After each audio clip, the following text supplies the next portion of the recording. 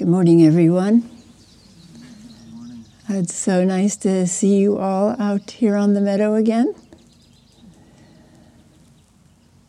And also good to see everybody who's joining us online. Thank you. And thank you for you and all of you for your faithful attendance during this year when or since last fall when the rains began and we couldn't meet like this again for a while.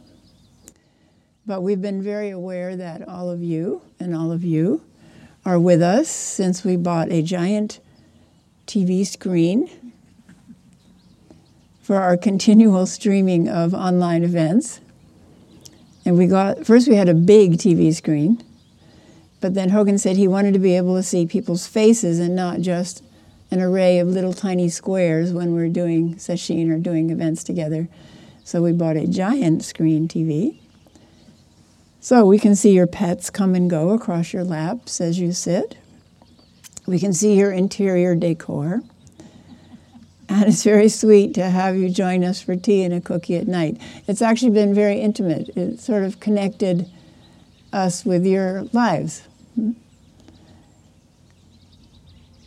And it's been very inspiring for us to have so many people join us for sitting here in the Zendo,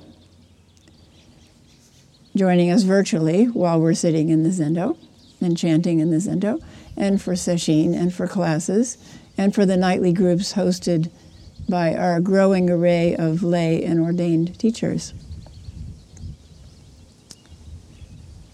This morning, when she arrived, Janine Sayu asked me a question, which is a question I think many people have right now. She wants to go back east for a family reunion this summer and wondered if it was safe. So, how do we answer that question? Will it be safe in the summer to go back east? To fly on an airplane, go through airports, take an Uber, etc. Not go to restaurants or go take out, all the things that we've been dealing with, huh? And she was in particular wondering because she had a friend who was fully vaccinated and still got a serious case of COVID. And I think, these questions are constantly arising. When is it safe to go inside a restaurant? When is it safe to go to the gym? When is it safe to travel to Portland? Or when is it safe to travel to Europe? And I told her, perfect, that's great. That's exactly what I want to talk about this morning, which is impermanence. Impermanence. Impermanence is so vivid to us right now, which is wonderful teaching of COVID. Because impermanence is one of the three marks, what are called the three marks in Buddhism. And marks means marks of all existence. What are the marks of all existence?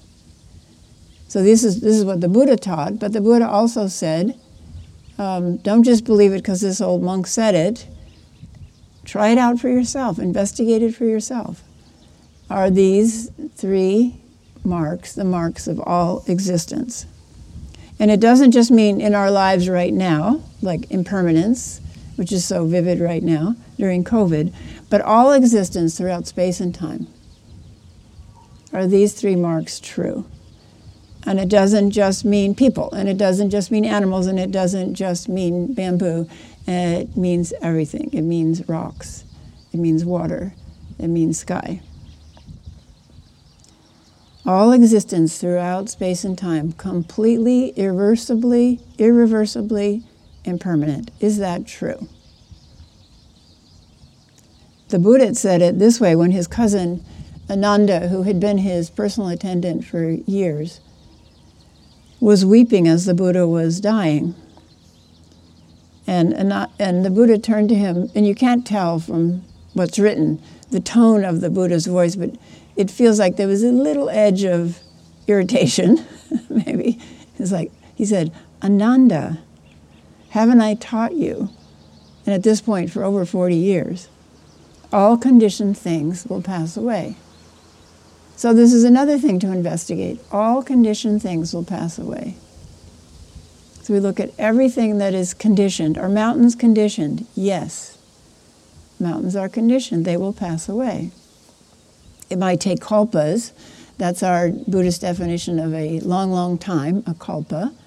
And the classic definition is a mountain a mile high, a mile wide, a mile deep, made of the most durable stone. And once every 100 years, an angel flies by, or some people say a butterfly flies by, and brushes the mountain with their wing. How long will it take for that mountain to turn into dust? That's a kalpa. But eventually, it will. Hogan has these vocabulary words that flash across his computer screen. And one of them was, what was the one that we didn't know? Oh, we still don't know it. Orgonian? Orogonian? Orogonian? Something like that. And it meant, Darlene knows. And it meant the folding process of mountains, right? When they're formed and they rise up and fold up. You've all seen rocks that show that process in geology class or as you've been traveling around. So originally that was seabed, and then whoop, it becomes a mountain. And then over kalpas it becomes the seabed again. Or it becomes the gravel that's all around here. Or the smooth stones, well-worn stones, because the Columbia River used to be up to here. And now it's over there. So we investigate, are all conditioned things impermanent? Impermanence, also called anicca, is completely connected to the other marks of existence. They are completely intertwined. So the other two are dukkha, which is unsatisfactoriness. We sometimes call it suffering or friction. Has a bunch of translations in English. But unsatisfactoriness, ultimately it is unsatisfactory. And anatta, no self. So all conditioned things are fundamentally unable to satisfy us because they are fundamentally impermanent.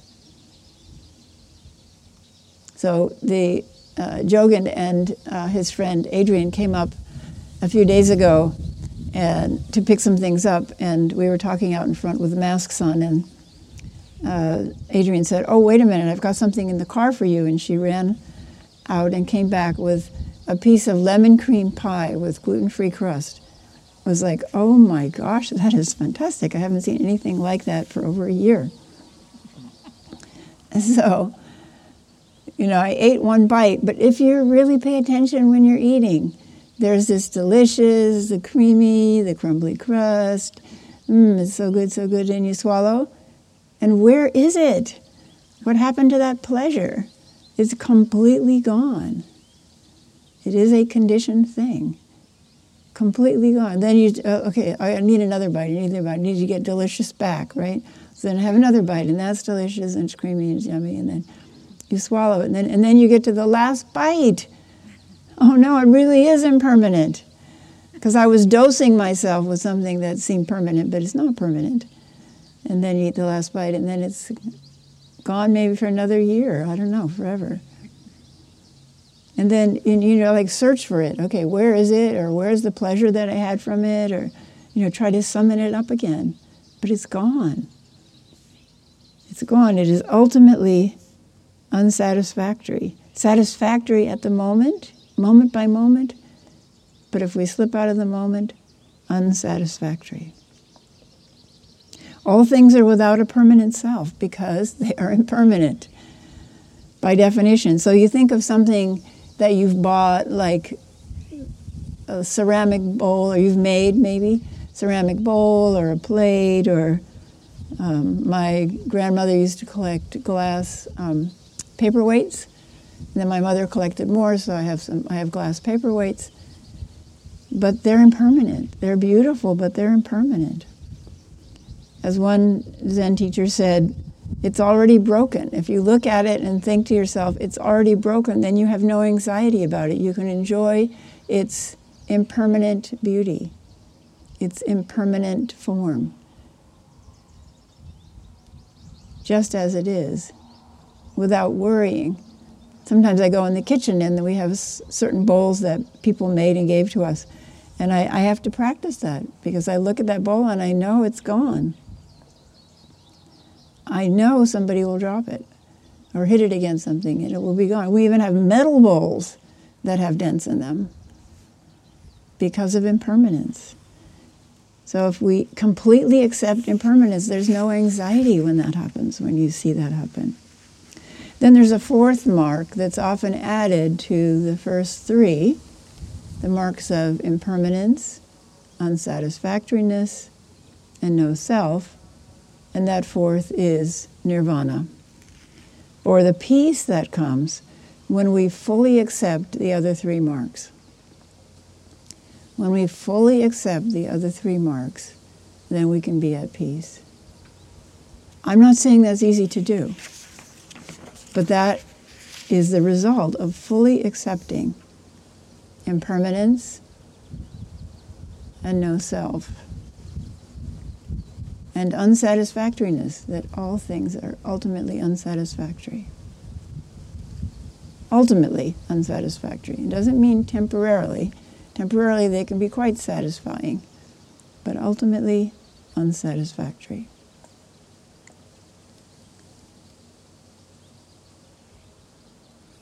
So in relationship to Janine's question, I can't tell her what our situation will be in July or August with safety to travel in the summer. I can't tell anybody whether it'll be safe to travel.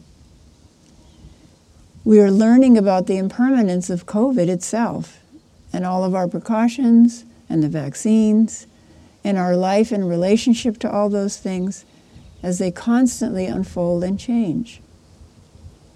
Now that is very, very frustrating to people who don't have a spiritual foundation, who don't have something to help support them in acknowledging change.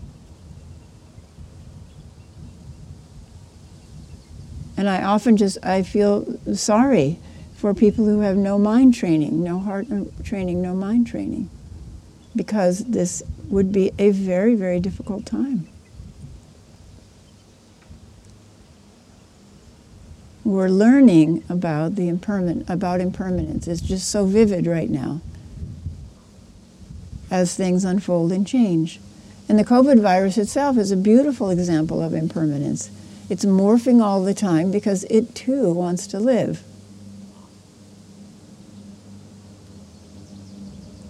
And our state rules are always changing because our governor, our epidemiologists, our vaccine makers, our doctors and nurses all want us to live until impermanence takes us away. But we have an idea of when that should happen, right? So then we get unhappy about it.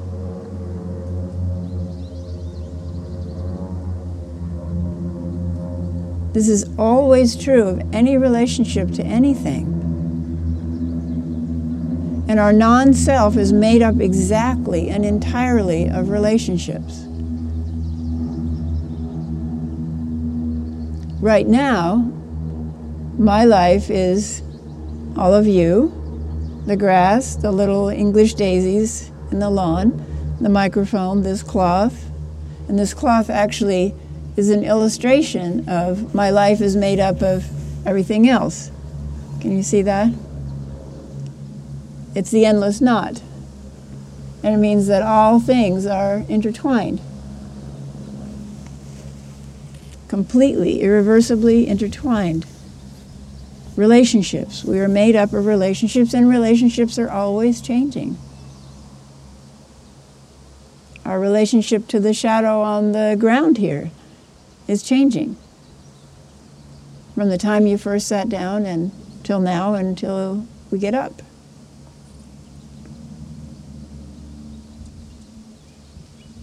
Impermanence is just more vivid and more obvious to us right now. We thought, I fell under the illusion, well, Oregon is so like cool and organic and outdoorsy, COVID won't be a big problem for us. And now we're in our fourth surge. And then in India, there was complacency because they did so well at the beginning, surprise to everyone, including themselves, I'm sure. And now impermanence strikes again. It's a mess. It just makes our heart sad. Impermanence is more vivid and more obvious to us now. I can't predict whether it will be safe to travel in July, or whether we'll all need boosters for new variants in a few months, or what new studies will come out and give us new information. We're living this study by study. You know, the information is being fed to us bit by bit as people rush to do studies about, if you've been fully vaccinated, can you spread COVID? Probably not, but we don't know for sure. So we wear masks because we'd like to hold on to the people that we hold dear for a little while longer. We know they're impermanent. That's why we're taking these precautions, why we're getting vaccinated, why we're wearing masks. Because we're aware of impermanence. So I couldn't answer Janine's question, but we can take stock of what we do know, which is what we did. Airline tickets are refundable. The vaccines are astoundingly effective. You know, I've watched the effectiveness of various vaccines throughout my medical career. And compared to all the vaccines we have ever used, the COVID vaccines are astoundingly effective. Like measles, mumps, rubella, it's about 65% effective. We now have these vaccines that are 95, 97% effective in preventing ICU and death. But they're astoundingly effective against the original COVID virus. And we don't know what will happen with the variants. So Janine, as is characteristic of most people, already knew the answer to her question, which was, Janine, what was the answer? Plan to go, buy the ticket, make preparations, but don't go until it's time to go. Yeah, so plan to go, buy tickets, but don't count on it. Right? Yeah. Which is always true of everything in life. Right? It's always true of everything in life. And it's only when we think, oh, absolutely it will happen, that then we get into suffering, if it doesn't. So I want us to look together at advantages of impermanence and disadvantages of impermanence. So you can just call out and I'll repeat for the sake of the microphone.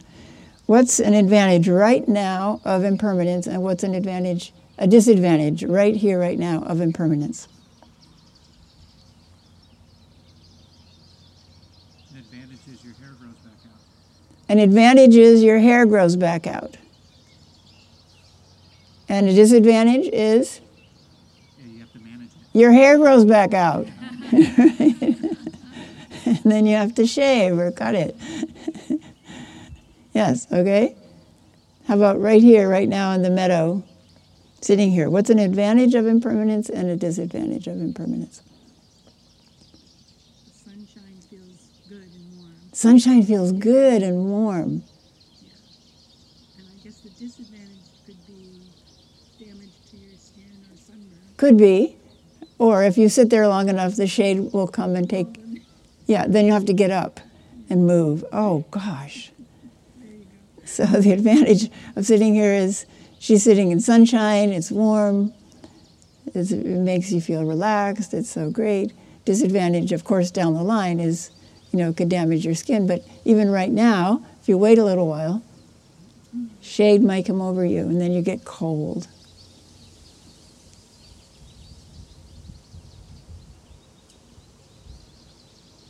Other examples? Give me a disadvantage of impermanence or an advantage of impermanence.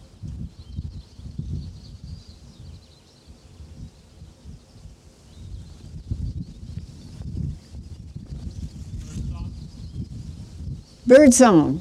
Birdsong is beautiful. It happens, but then it's over. Yes, isn't that annoying? Sophie said bird song is happening. It's quite lovely. So we have, Hogan has been feeding birds outside his office window. And we now have flocks. We have this huge flock of goldfinches that come and go and startle very easily, so they're constantly coming and going. And I'm not sure if they're getting enough calories in from the bird feed he gives them to make up for all the startle flying they're doing constantly. But they're very pretty to watch. And you can hear the twittering. Maybe you can even hear it through the microphone. There's this twittering in the bamboo because we have all these birds here now. It's so beautiful. But then the disadvantage is they poop. We have to clean up the old seed they don't eat. And we listen to their song, and it's very beautiful, but then it ends.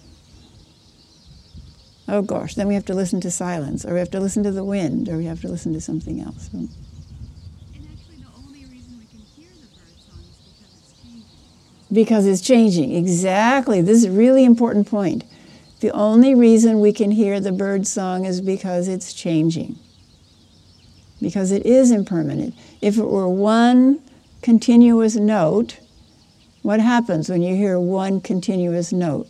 Like in the kitchen, we turn on this fan that ventilates the kitchen above the stove, that ventilates the kitchen, right? And it's quite loud. It's like, But if you're working in the kitchen, what happens? Kind of forget about it, you talk loud, and you get a little bit anxious, but you don't really notice. Yes, you forget about it, you talk louder, and you get a little bit anxious, but you don't notice until someone turns it off. Somebody turns it off, and then you go, whew, what a relief. I forgot that what that was. So if there's a continual note throughout your life, you would just stop hearing it. You wouldn't notice it. It's the change, it's the impermanence that produces music. And actually produces all pleasure in life. It's change. It's impermanence. But then whatever pleasure we attach to that, when the thing changes, then we're unhappy. So this is the point of practice, is to recognize impermanence is true. And can we live with it and not have it make us miserable? So the advantage of impermanence is we can sit outside again until the weather changes again, or it rains, or something, right? Oregon rain comes back. So then we're disappointed. The advantage is right now it's spring again. Then the sun is warm and flowers are blooming and we can work in the garden. And isn't that wonderful? We have a good time. But then, as Dogen Zenji said, flowers fall with our attachment and weeds spring up with our aversion. So we have to go out and pull weeds again and again and again, right? Isn't that annoying? But we wouldn't have flowers if we didn't have weeds, right? Nothing would grow. Or we'd have plastic flowers. Oh, that's what we need, plastic flowers in the garden. You just like stick them in the ground. And then we don't have to worry about impermanence. Or we would just put weed killer down, right? Kill everything, including the earthworms and insects, and then we'll be happy. See, humans are always trying to fight impermanence, and then we create more problems. Another advantage of impermanence, if you think of your life, is you get to see babies born, right? Those who have grandchildren, isn't that wonderful to see new life, little babies born and grow and change? But then the disadvantage of that very same impermanence is they turn into teenagers, and they get obnoxious, and then they get sick, and then they grow old, and then they die. And sometimes they die before we do. And that's out of order. We don't like that. So I told one of our relatives in our family who was hesitant about getting a vaccine, I said, I don't want you to die before me. That is out of order. And that's even more distressing to us because we have this idea of how things should change. Yes, they change, but they should change in a certain way, right? And another disadvantage of impermanence is Kisei is away for 10 weeks in Colorado on a private retreat. So what's the advantage of that aspect of impermanence? Here. Residents? She'll return, yeah. She will, new people. We have Soten and Shanae back and all their liveliness and creativity. So this is really something to investigate, impermanence. Advantages, disadvantages, are they really disadvantages? What if everything were permanent? What if sound was permanent? What if there was one sound the birds made and it continued forever? Would that be pleasant? What if this was the weather all the time?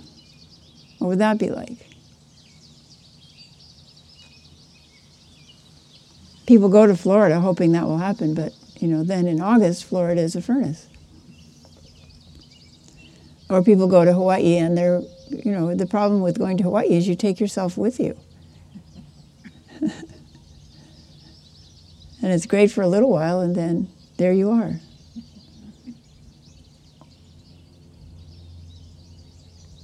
So can we see that the same thing can be seen as an advantage and a disadvantage, or good or bad, and therefore neither good nor bad? It is just the mind of this moment. It is just the mind of this moment.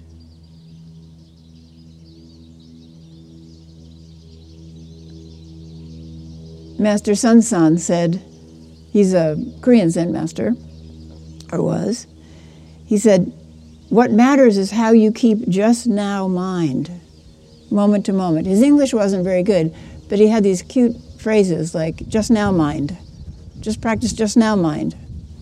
So what matters is how you keep just now mind, moment to moment. If you understand this, you can always keep enough mind. Enough mind. So one thing that happens with practice, let's see if the wind is so impermanent. So for those who can't see this, it's blowing my wrapping cloth all around. But I need 2 hands for this. So one of the things that happens in practice is instead of the ups and the downs, right, the ups and the downs, it's great, it's horrible, I'm so happy, I'm suffering. Instead of that, gradually this goes like this. And then it's like, yep, that's what's happening. Yep, that's what's happening. Now, for some people, that is boring.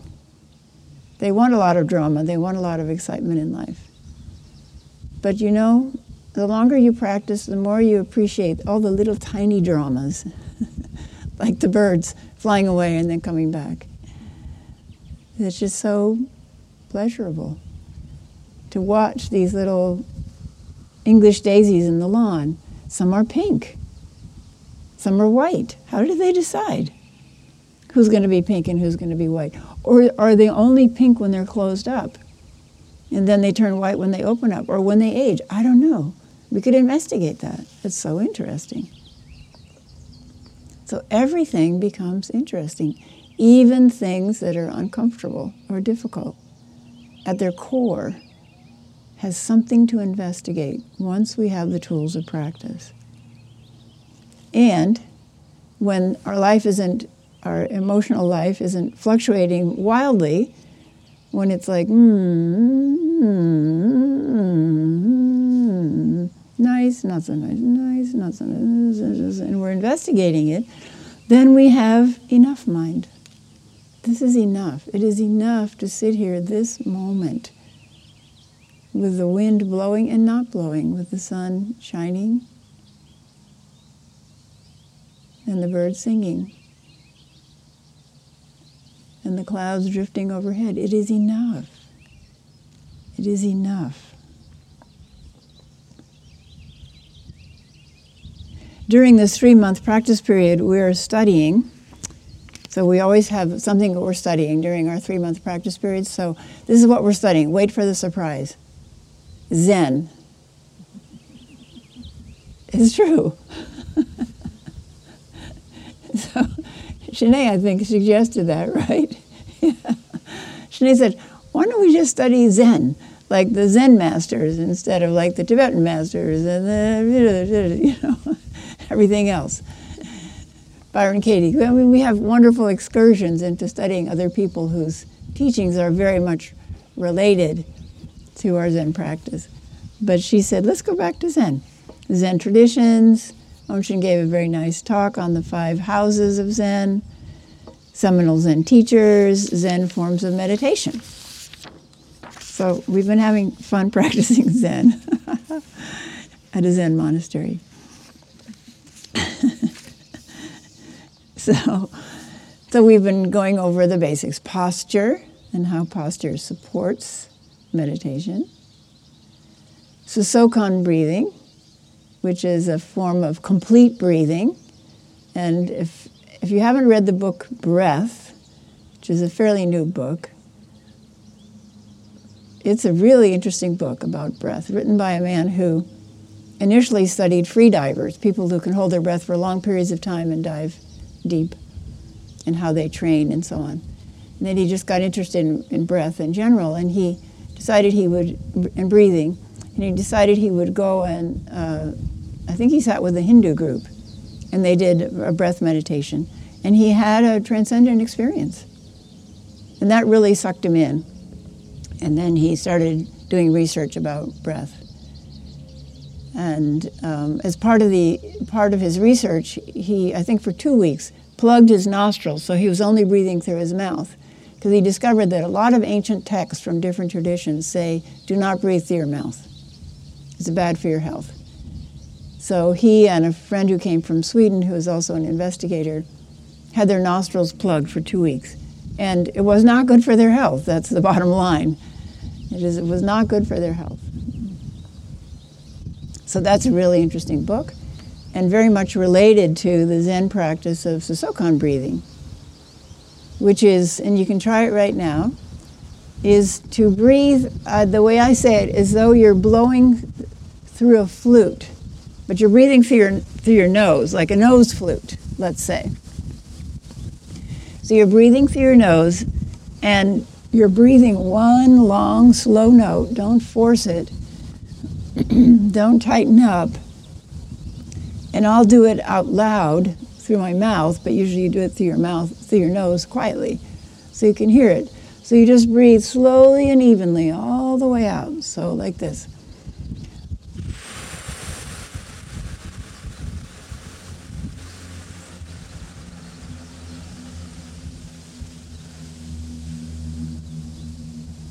Just relax at the end, let the last bit of breath out, and pause briefly, and then relax completely, and the breath will just flow back in by itself. So do that for a few breaths. And if it's hard to do with your nose, try it first with your mouth, and then, excuse me, close your mouth and try it with your nose. Just long, even, steady, sustained. Out.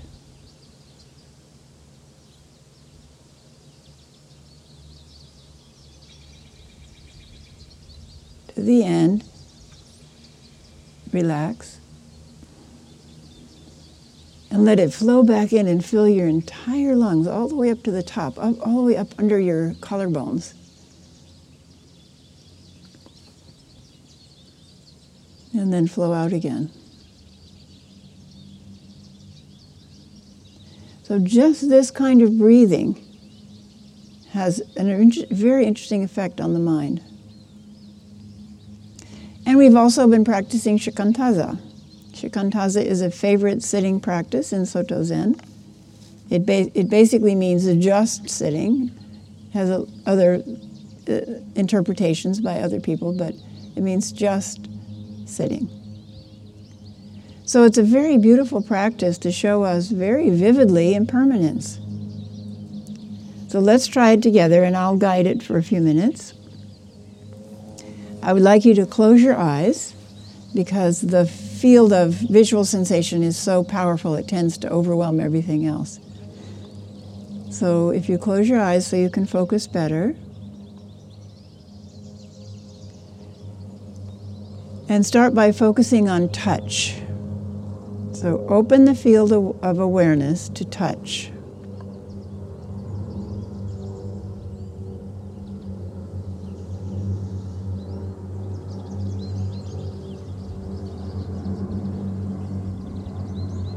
There's even a touch quality to sound, strong sounds.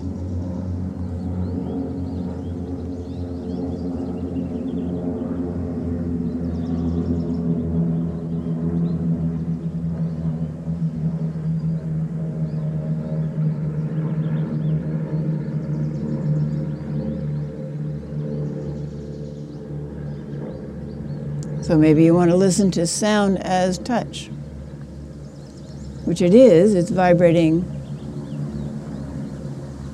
air molecules touching your eardrums.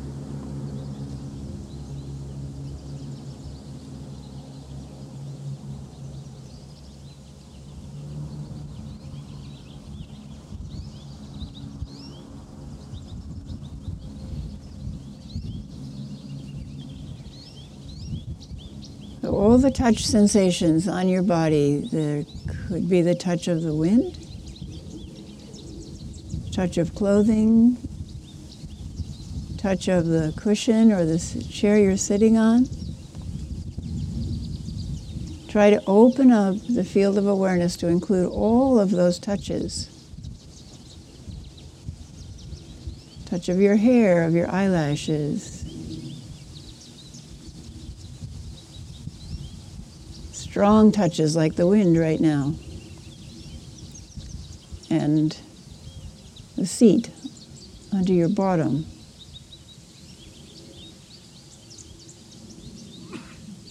And very light touches. And the chain of touches that we call movement of breathing.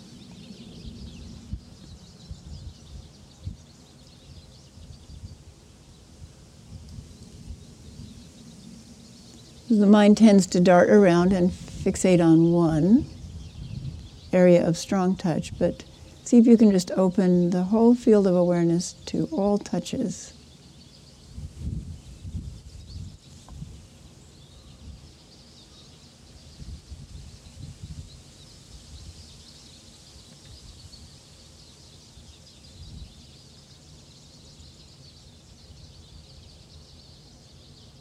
And then bring in sound.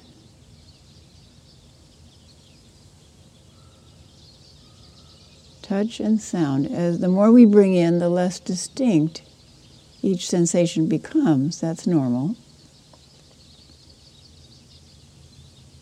So we have a field of sensations that are essentially on, off, on, off, on, off, on, off, on, off, on, off, on, off.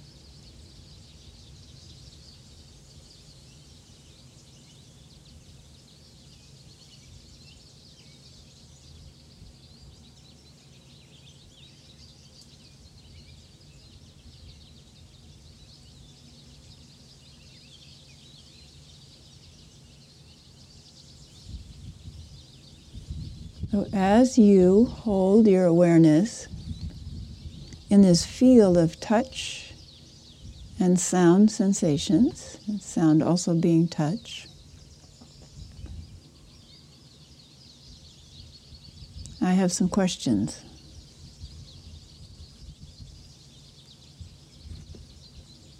At this moment, is this enough?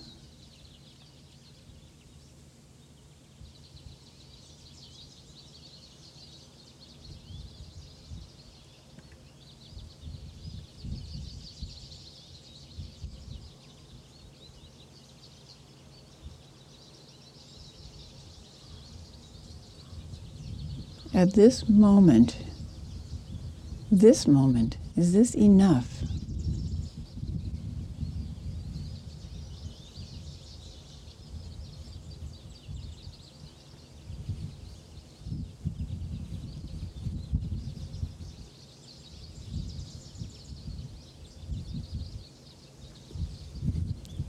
And another question. Move your awareness through this field of sensation, from what we call the top of the field of touch to the bottom of the field of touch, including sound. Move your awareness through this field of touch and sound sensations and look for the self. Where does the self dwell in this field of sensations?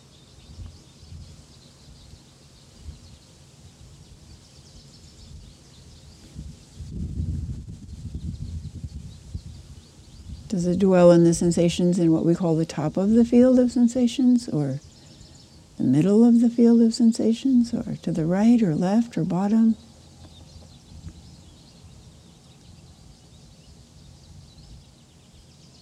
This is all the information we have about the world,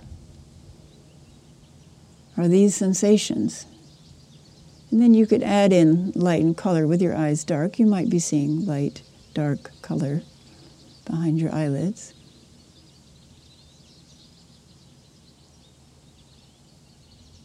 All of these sensations, touch, color, light, dark, sound. Searching for the self. Where is it?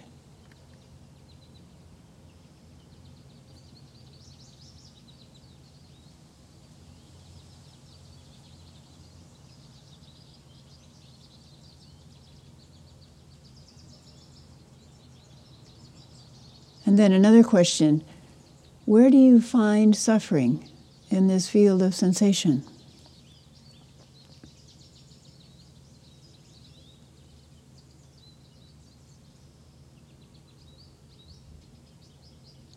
This field of constantly changing sensation. Touch, touch, touch, touch, touch, touch, touch, touch, touch, touch, touch, touch. Color, light, dark, also touch. It's like touch, touch, touch. Sound, touch, touch, touch. On, off, on, off, on, off.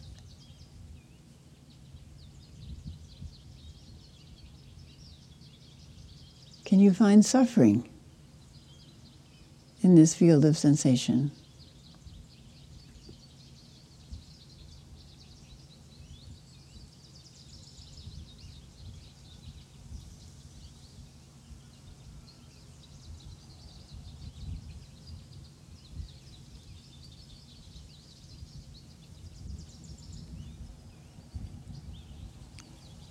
So thank you for doing this experiment and looking, investigating for yourself, as the Buddha said. Investigating impermanence, which we just were, which is the essence of Shikantaza. Investigating the self, or no self. Investigating suffering, or peace. Where are they to be found? One of my favorite quotes from Zen Master Dogen Zenji from the 1200s is, "On various people's faces hang old Gautama's eyes," Gautama Buddha.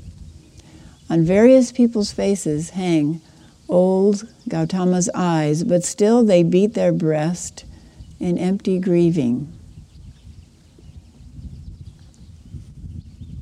This doesn't mean don't be sad if a friend gets COVID, or we have a couple of people in our Sangha who have long COVID now. It doesn't mean don't be sad if a friend has a stroke or dies. It means that freedom exists even within that sadness, within impermanence, within you. Old Gautama's eyes are your eyes, looking inward, looking outward. Izumi Roshi used to say that our suffering is eye disease. Can we look with the Buddha's eyes?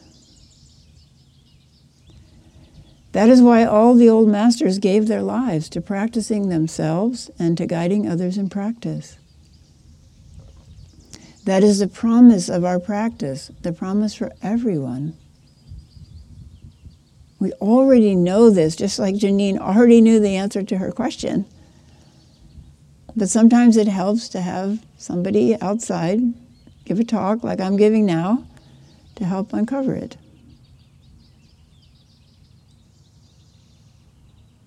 Freedom within impermanence, that is the practice. Promise. Or as Janine said, make plans. And then, wait and see what happens. Another one of my favorite quotes from Dogen Zenji is, a deluded person and an enlightened person at the same time use one boat, and neither is obstructed. A deluded person and an enlightened person at the same time use one boat, and neither is obstructed.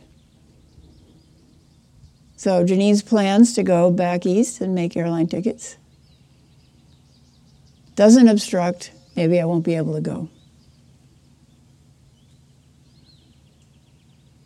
That's us, exactly. Don't let your delusion obstruct your enlightenment, nor your enlightenment obstruct your delusion. Ponder how that could happen. Enlightenment could obstruct delusion. So thank you very much for practicing together today. It's a delight to see you all here in the 3 dimensions and all of you in the 2 dimensions, both of which are an illusion and impermanent. Thank you. So now we chant, right? Temporarily.